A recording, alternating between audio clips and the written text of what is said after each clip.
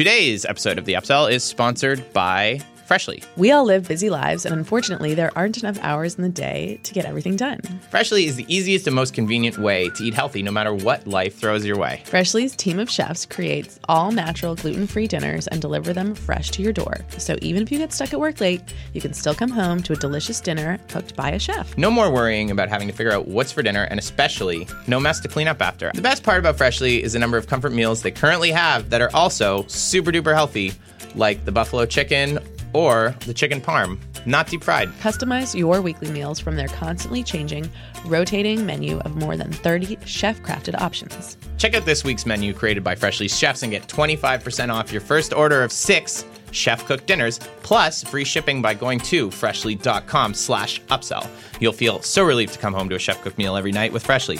That is freshly.com/upsell for $25 off your first order. Order today to see what life is like when you no longer have to think about dinner.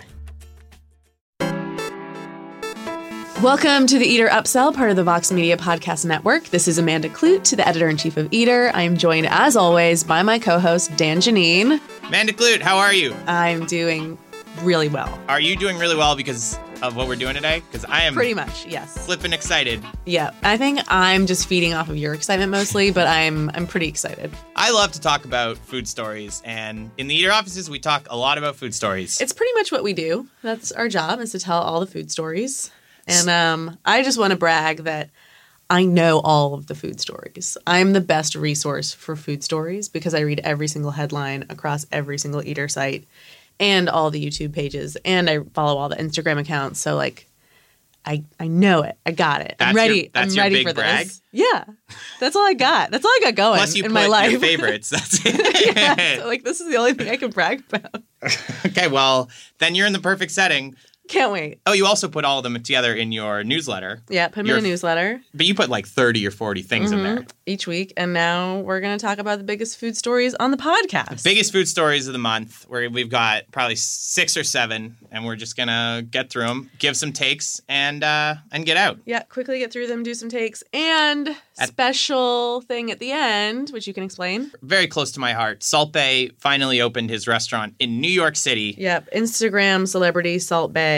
The Turkish handsome, I don't know. Yeah. Handsome, super jacked, super strong. Super jacked. Originally of internet fame from cutting a steak in a very sensual way and then covering it in salt that he bounces off his elbow. Anyway, it was a video that came out that was extremely popular.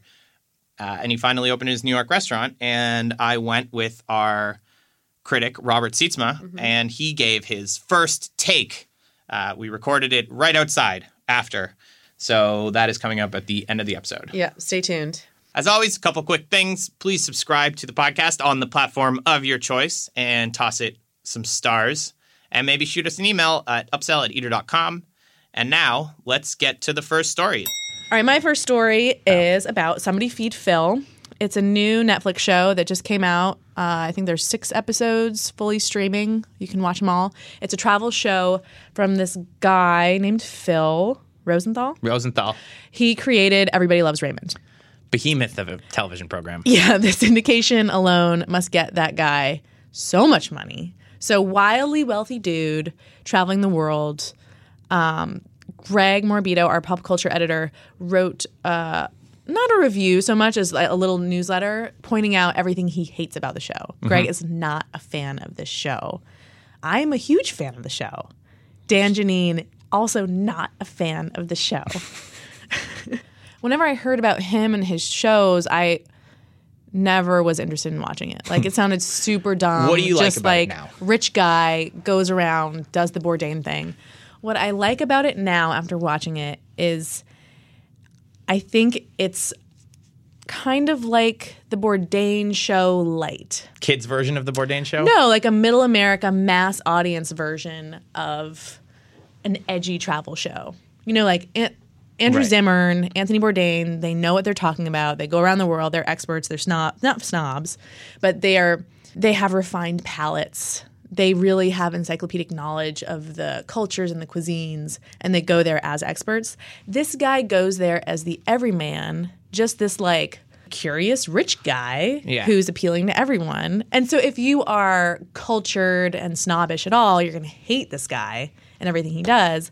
But I could sit down and watch it with my parents who live in the suburbs of Massachusetts and are in their 60s. And I think there's something to be said for that. Yeah, I totally take that as a justification for the show.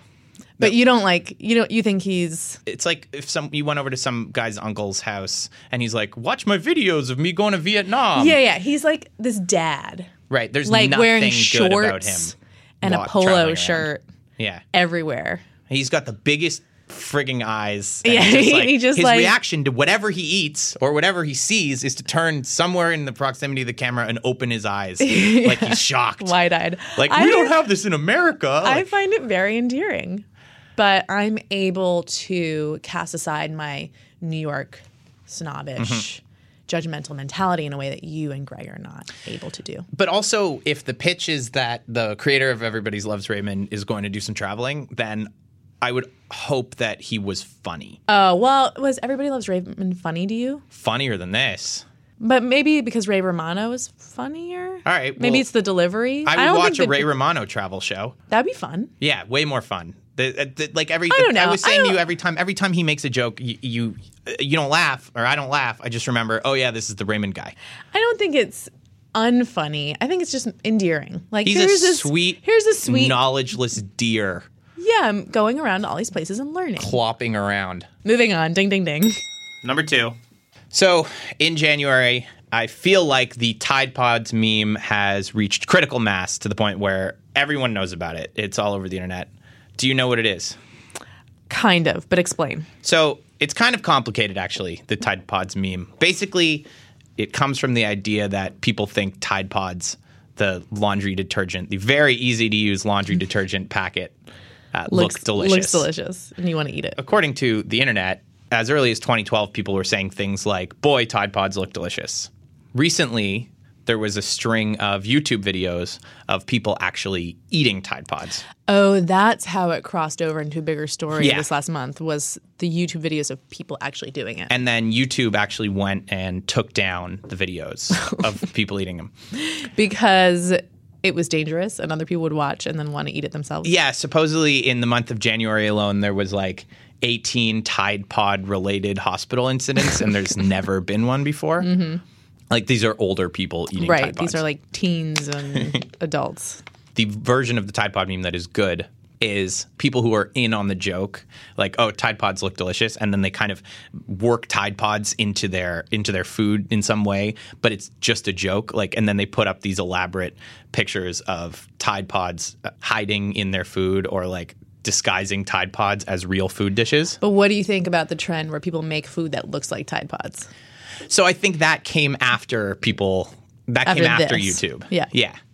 So I'm into it. I think it's kind of You're funny. into it? But I think that I think eating them is really stupid. I think, like, Yes, of obviously course, of they're course. poisonous. But what about like the Dallas bakery that makes a cookie that looks like a Tide Pod? Yeah, that's fun. That's fun. That's fun. I mean, that'll be gone by the time this episode releases. I think anyone who spends a lot of time doing something that is totally useless, like, I think there is potential for humor there. So people who plan out and execute elaborate food presentations that are based on Tide Pods with absolutely no intention of eating them, just for Instagram. It's funny. Yeah, it's funny. But eating them is stupid, very stupid, and not funny. It's just dumb. I mean, there are a lot of, like, you can make the case that Jackass is funny. People snorting wasabi or whatever is maybe funny. This is not funny. Yeah. So Tide Pod meme, I mean, it's on the way out, but we just thought it was important. Okay, number 3. East Village Bar bans guests from saying literally. This is How? A sign posted on the door declares that if anyone says the word literally, they have 5 minutes to finish their drink and then must leave. Wow. This is Continental Bar in the East Village. Their claim to fame is 5 shots of anything for $10. Oh, and being racists. And they're horrible people. Yeah. And it is the grimiest, grossest, slimiest bar like I've ever. I live pretty close to it. I can't believe it's Continental. I didn't read the story, so I'm so happy to learn this. Well, tell me your take on the policy. You know when you're in a cab and the guy's kind of right wing and he tells you about how everything was better in the old days, like you have no idea what it was like riding in a cab when people didn't have cell phones. We would have fucking conversations. Oh, that's not the person you want to talk to. No, the worst. And so the guys outside, at least that I've met, the bouncers there, because again, just seem to me like the guy who's always there. He wears this big kind of wooden hat that it's like one of the hats that you see in the game Street Fighter. Okay. Always has it. And I've actually, coincidentally, he's a big guy. I've seen him in other restaurants and he's still wearing this hat. Very silly hat. Okay. He's got a brand though. Good for him. Okay. He seems to me like that cab driver.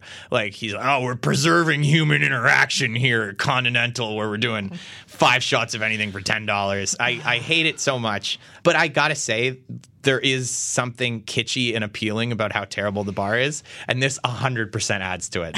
Like this bar is 100% like this back on my adds radar. To the personality of this bar. So more, and I can imagine so many people like smugly retweeting the story. Yeah, there were so many retweets already. Like people saying I've literally never been here. Or so wait, were people anti that you saw on Twitter? Were people into this? I don't think that people on Twitter had an accurate sense of how slimy this bar was. Right. This is the worst, the last place. But I assume people on Twitter were congratulating them, like good for them for restoring grammar and the way we should be speaking. And fuck those dumb millennials who don't know how to speak and they use literally wrong. At old school NYC cabbie was like, thank God they're here because language is falling apart.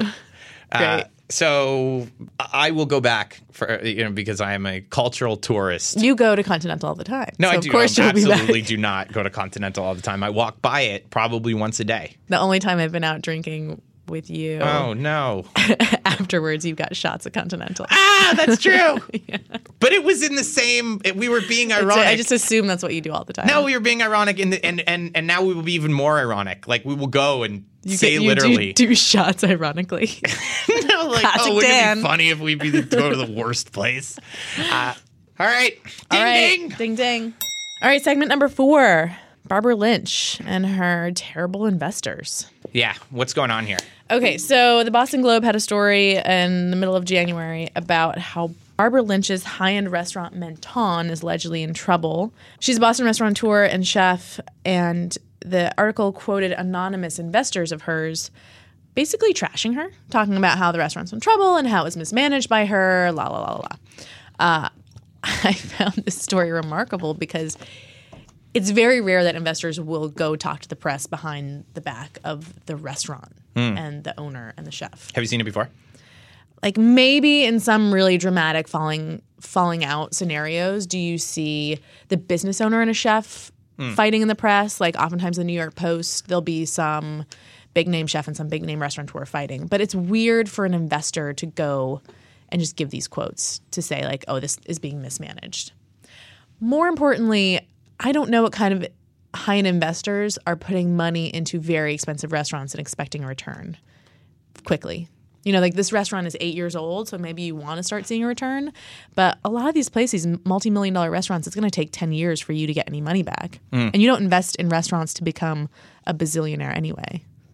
Yeah, so restaurant investors are notoriously kind of behind the scenes. A lot of them in New York especially like don't want anyone to know that they are involved at all. Especially the really big moneyed ones. Yeah. So here's the quote. Drink is a powerhouse. That is another one of her restaurants. It prints money. Sportello breaks even, another one of her restaurants. And investors said of Lynch's other Congress Street restaurants. And Menton sucks money. Right. Oh my God, do I hate this. This annoys me so unbelievably a lot.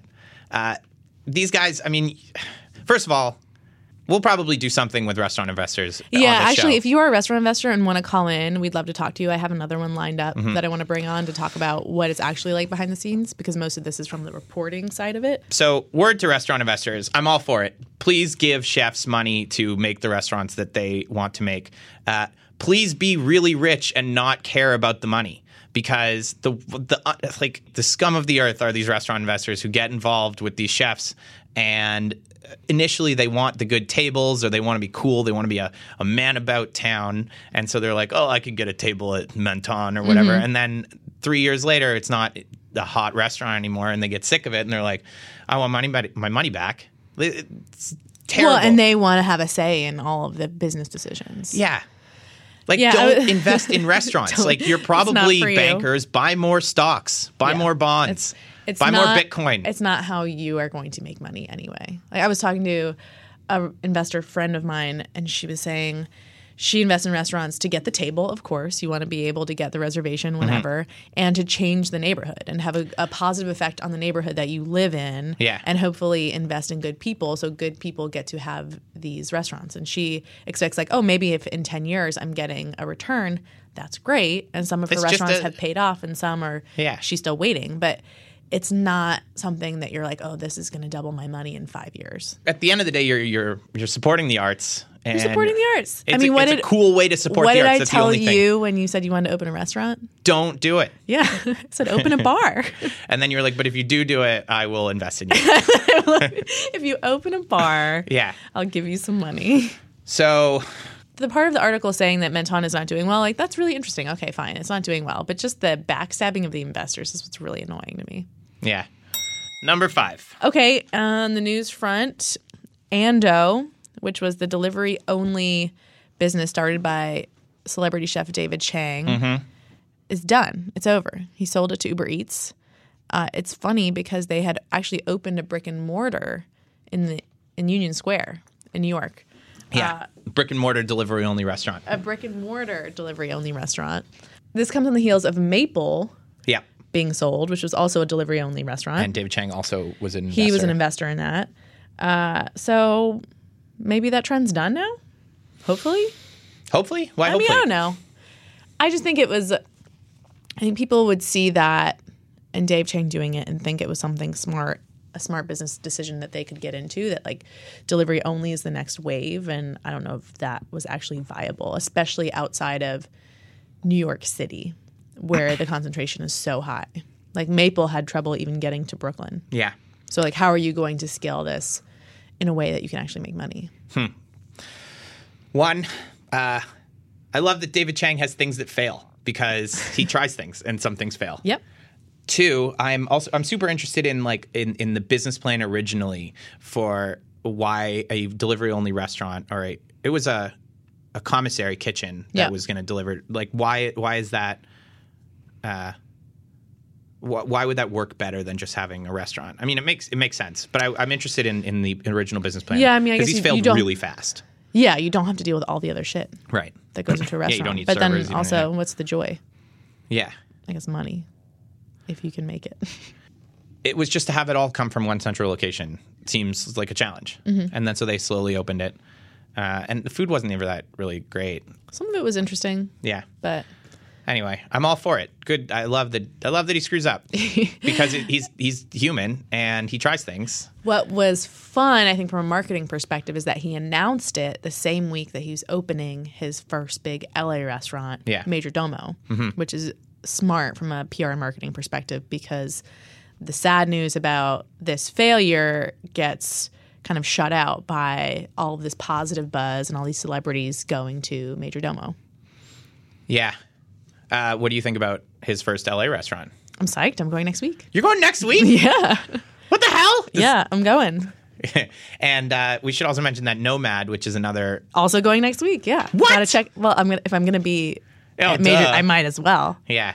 Momofuku, which obviously had some outposts elsewhere, but Nomad, part of the Made in Ice group, which was 11 Madison Park, Made in Ice, Nomad, and they have their truck out in LA, actually. Yeah, they sent the truck as like a... Right. Preemptive thing. But two major New York-based restaurant groups. Yeah, moving to LA. Mm-hmm. Does that change your opinion of the New York versus LA debate? Why is all our good shit going there and we're not getting their good shit right now? Jelena's coming. Okay. So cool. we're getting Jelena. Why is our good shit going there? I don't know. LA is a really exciting food town right now. Great. Probably cheaper to operate there than here. Well, I just hope that they don't become exact clones of each other and there's like...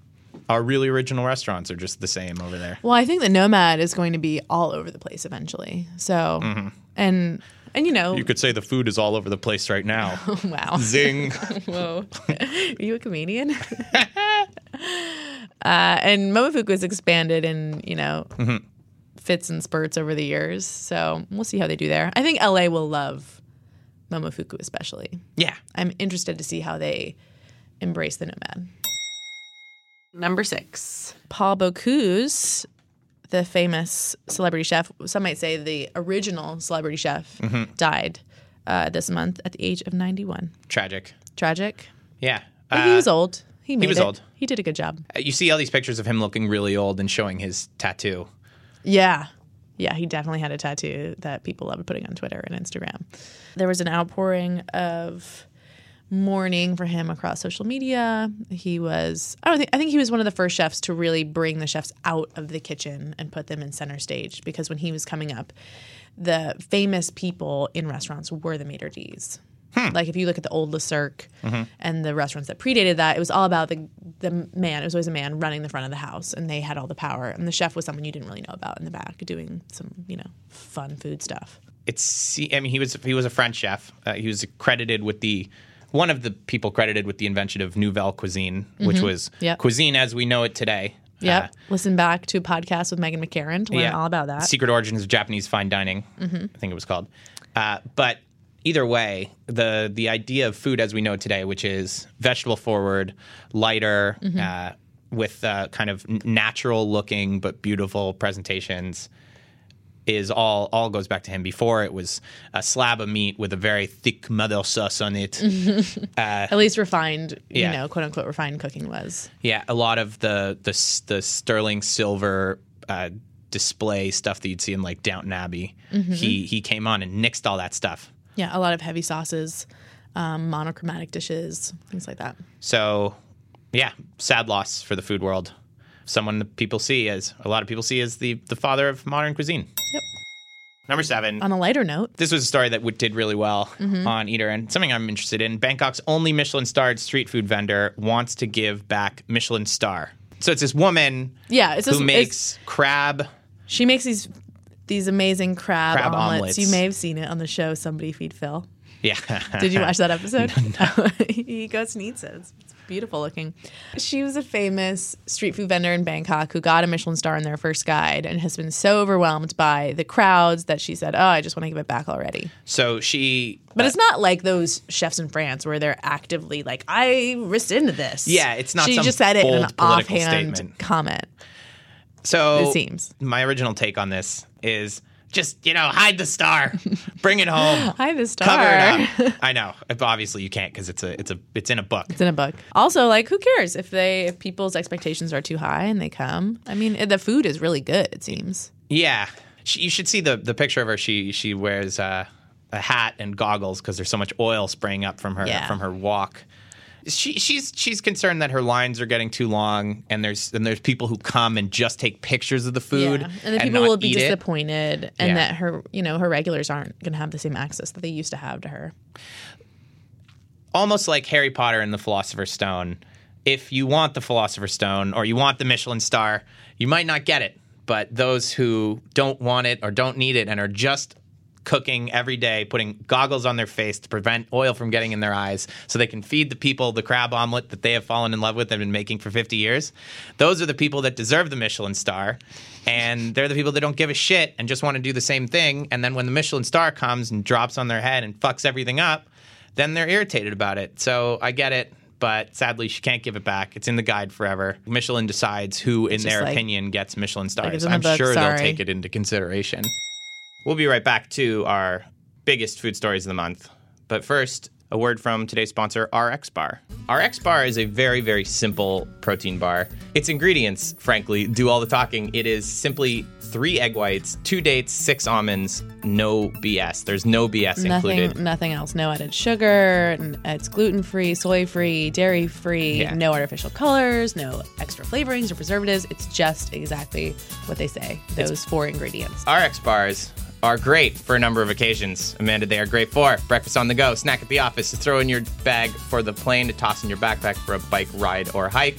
and especially for a pre or post-workout snack. Egg white protein stands out as a source of protein that is easy for your body to absorb. It is known for that in the protein community. Oh, you know a lot about the protein community. So I know a fair believe amount. Egg white protein, very hot. So special offer just for upsell listeners, 25% off of your first order. Visit rxbar.com/eater and enter the promo code EATER at checkout. So, okay, we've got one last story, and that is the opening of Salt Bae's restaurant in New York City. Yes. Wow. You know my favorite thing I read about this? About Salt Bae's restaurant opening in New York City? Yeah. Is that he won't serve tap water? Yeah.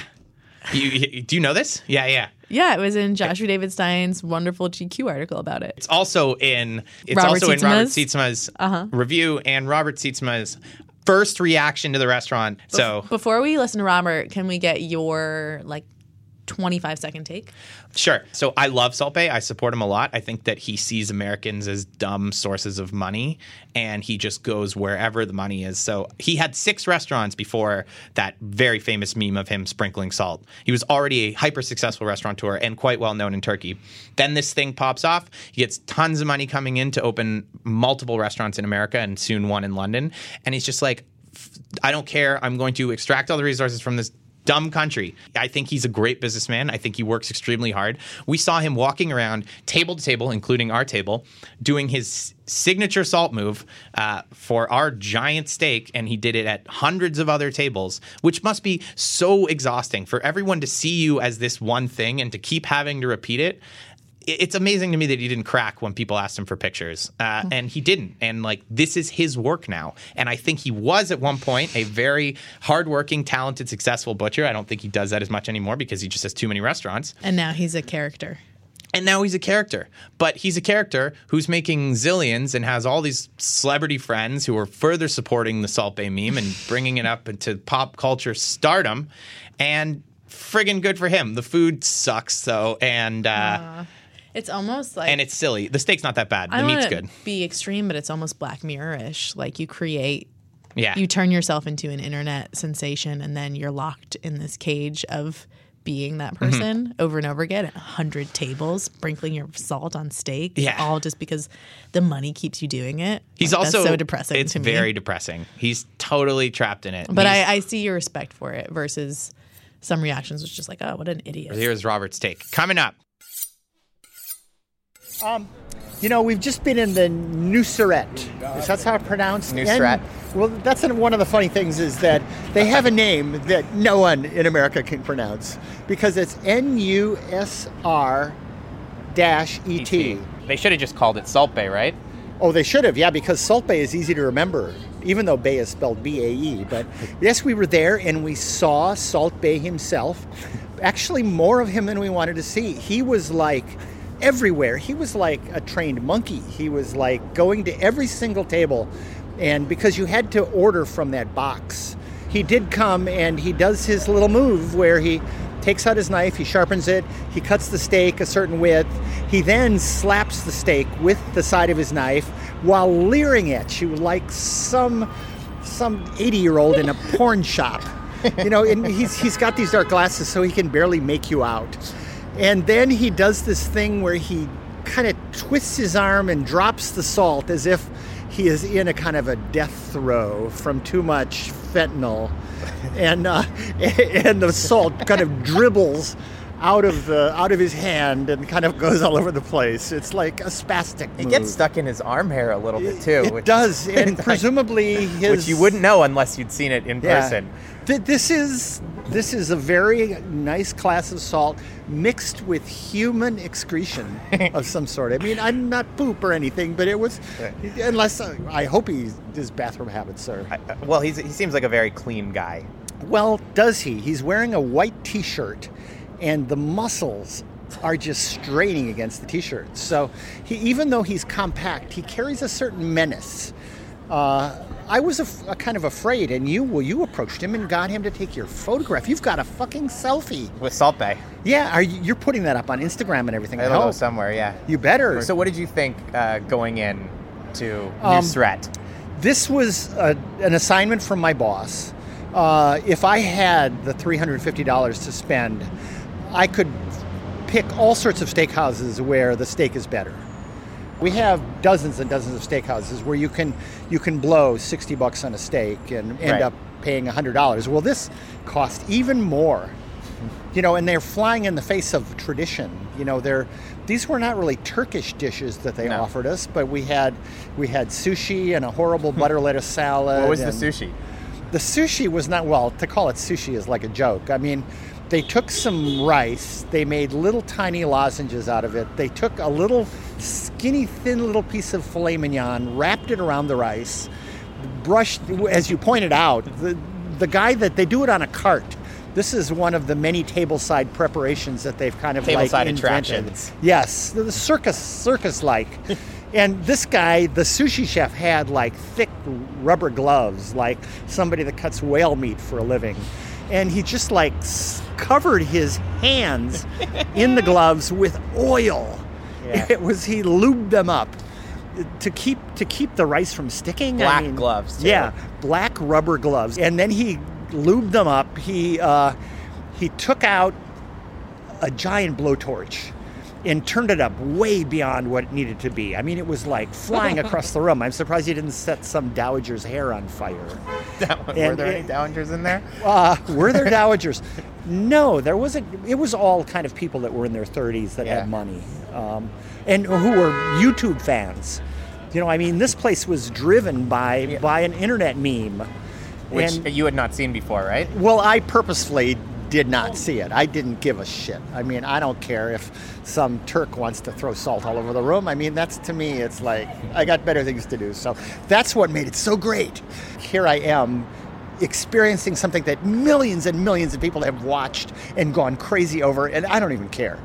I don't even, not only do I not care, I don't even care slightly. So to me, it's it's beside the point when it comes to the food. I mean, is the food that good? And the short answer is no. If you go to Peter Luger, you see a kind of clubby, kind of it's kind of older men who all look like they've been exposed to the heat of the broiler themselves for a while. And no, these people were all fresh-faced, and they were more interested in seeing him and being seen with him, Salt Bae, than the steaks themselves. I mean, we saw them, a couple of the things we saw them prepare, like that beef carpaccio, was just atrocious. It was just, I mean, that was like a Guy Fieri move or something. It was more than beef carpaccio. It was more like a beef burrito. And what's funny about that one is when the table next to us was considering it, the waiter said, oh, that one has a show as well, as if starring the menu items. Yeah, if there was anything worse than the steak, it was the service.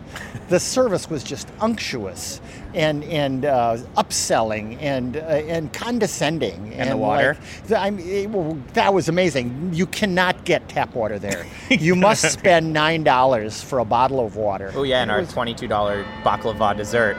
Oh, that was so bizarre. And once again, I've never seen baklava where they have a tableside preparation where he, with a big flourish, cut the thing laterally and then put melted bad ice cream really that tasted like that supermarket ice cream you get in the Target or whatever. It was all melted. And it was also bizarre. The weird choo-choo noises he was making as he cut the baklava. Well, they were all making weird noises. And there were so many employees. There were carts running back and forth, careening around the room, and just. I should say also that some waiters have adopted their own signature salt sprinkling, and some just choose to do it with a little spoon. Well, and that one guy, he said that he did it with a spoon because he didn't think he should be touching with his hands the salt. Whereas the other guy was doing the salt off the elbow thing, but he was wearing a shirt. Yeah. So that guy our waiter was insufferable. As you pointed out, we paid $9 for the water, and he spilled half of it onto the table and didn't offer to replace it. And he spent all the time boasting at what a great waiter he was. It was what a fool. You went in thinking that the memification of the steakhouse was going to be a nightmare. And what are your thoughts coming out? It was a nightmare. I was not disappointed in the nightmarish quality. The idea that you end up spending about twice what you would spend to go to Peter Luger and get a dry-aged prime steak that is not cut tableside. it's not cut tableside, but they have their own little ritual there that we love, which is that they tilt the plate and kind of spoon the juices over it, which kind of sizzle a little bit. I mean, they have a little showmanship there, but nothing like, this place was calculated. This was a Barnum level, except instead of having talented performers, you have bumblers who are kind of like, you know, the guy rolling up that carpaccio. I mean, that was disgusting. I mean, it was oozing. It was weeping juices, and he tore a couple of holes in the carpaccio roll. Like, why would you even roll that up? Not to mention hitting the cracker with a knife to try to break it up. Parmesan crisp that we hadn't seen in that was ridiculous. 10 years. He had the commercial Parmesan crisp that came out of the package. Yeah, that he was hitting with. I felt bad for that guy, though. He was drilling away at the crisps, and they were not cracking. He was clearly not going to make it. He was not. Yeah, everything. I felt sad from him, but I also kind of wanted to know him. He was kind of more. He was more real, pleasant character than our waiter who was boasting how he'd worked in Miami and was going to be jetting off to London. He was such a valuable player that he was. Another thing, why is the default medium? Like, anyone that loves steaks, rare, period. Maybe medium rare if you're kind of like, you know, afraid of germs or something. I don't know what you would be afraid of, but so the idea that medium is the standard, is the fallback, is I found strange, but we played along with it. Yeah. Whatever the chef suggests. Did you say whatever Salt Bae suggests? Yeah. Well, I want him to have the optimum chance to show what he can do, and he's first and foremost a performer. I would love to see him actually butchering things. I'm sure he's good. Are you? What, like butchering a yak? Anyway. Thank you so much for listening to this episode of the Eater Upsell and our biggest food stories this month. And, of course, Salt Bae. Big thanks to Robert Sietsma for taking me with him to that dinner and for recording after. And thank you so much to Amanda Kloot for sitting and shooting the shit. It's my job. And we'll do it again in February. But most importantly, thank you so much to you for listening to this episode and loving it and subscribing to it and rating it and spreading it far and wide. We will see you. If you didn't do that, then know that. Now's your chance! Now do it, please. Please do it. And that's all we have. The Eater Upsell is recorded in the Vox Media Studios in New York City. The show is hosted by Amanda Kloot, our editor-in-chief, and me, Daniel Janine. Special thanks to our studio team, Miles Ewell, Paige Bethman, Carrie Clements, Pedro Elvira, and Alex Ulreich for all their support. And special thanks to our executive producer, Maureen Giannone Fitzgerald.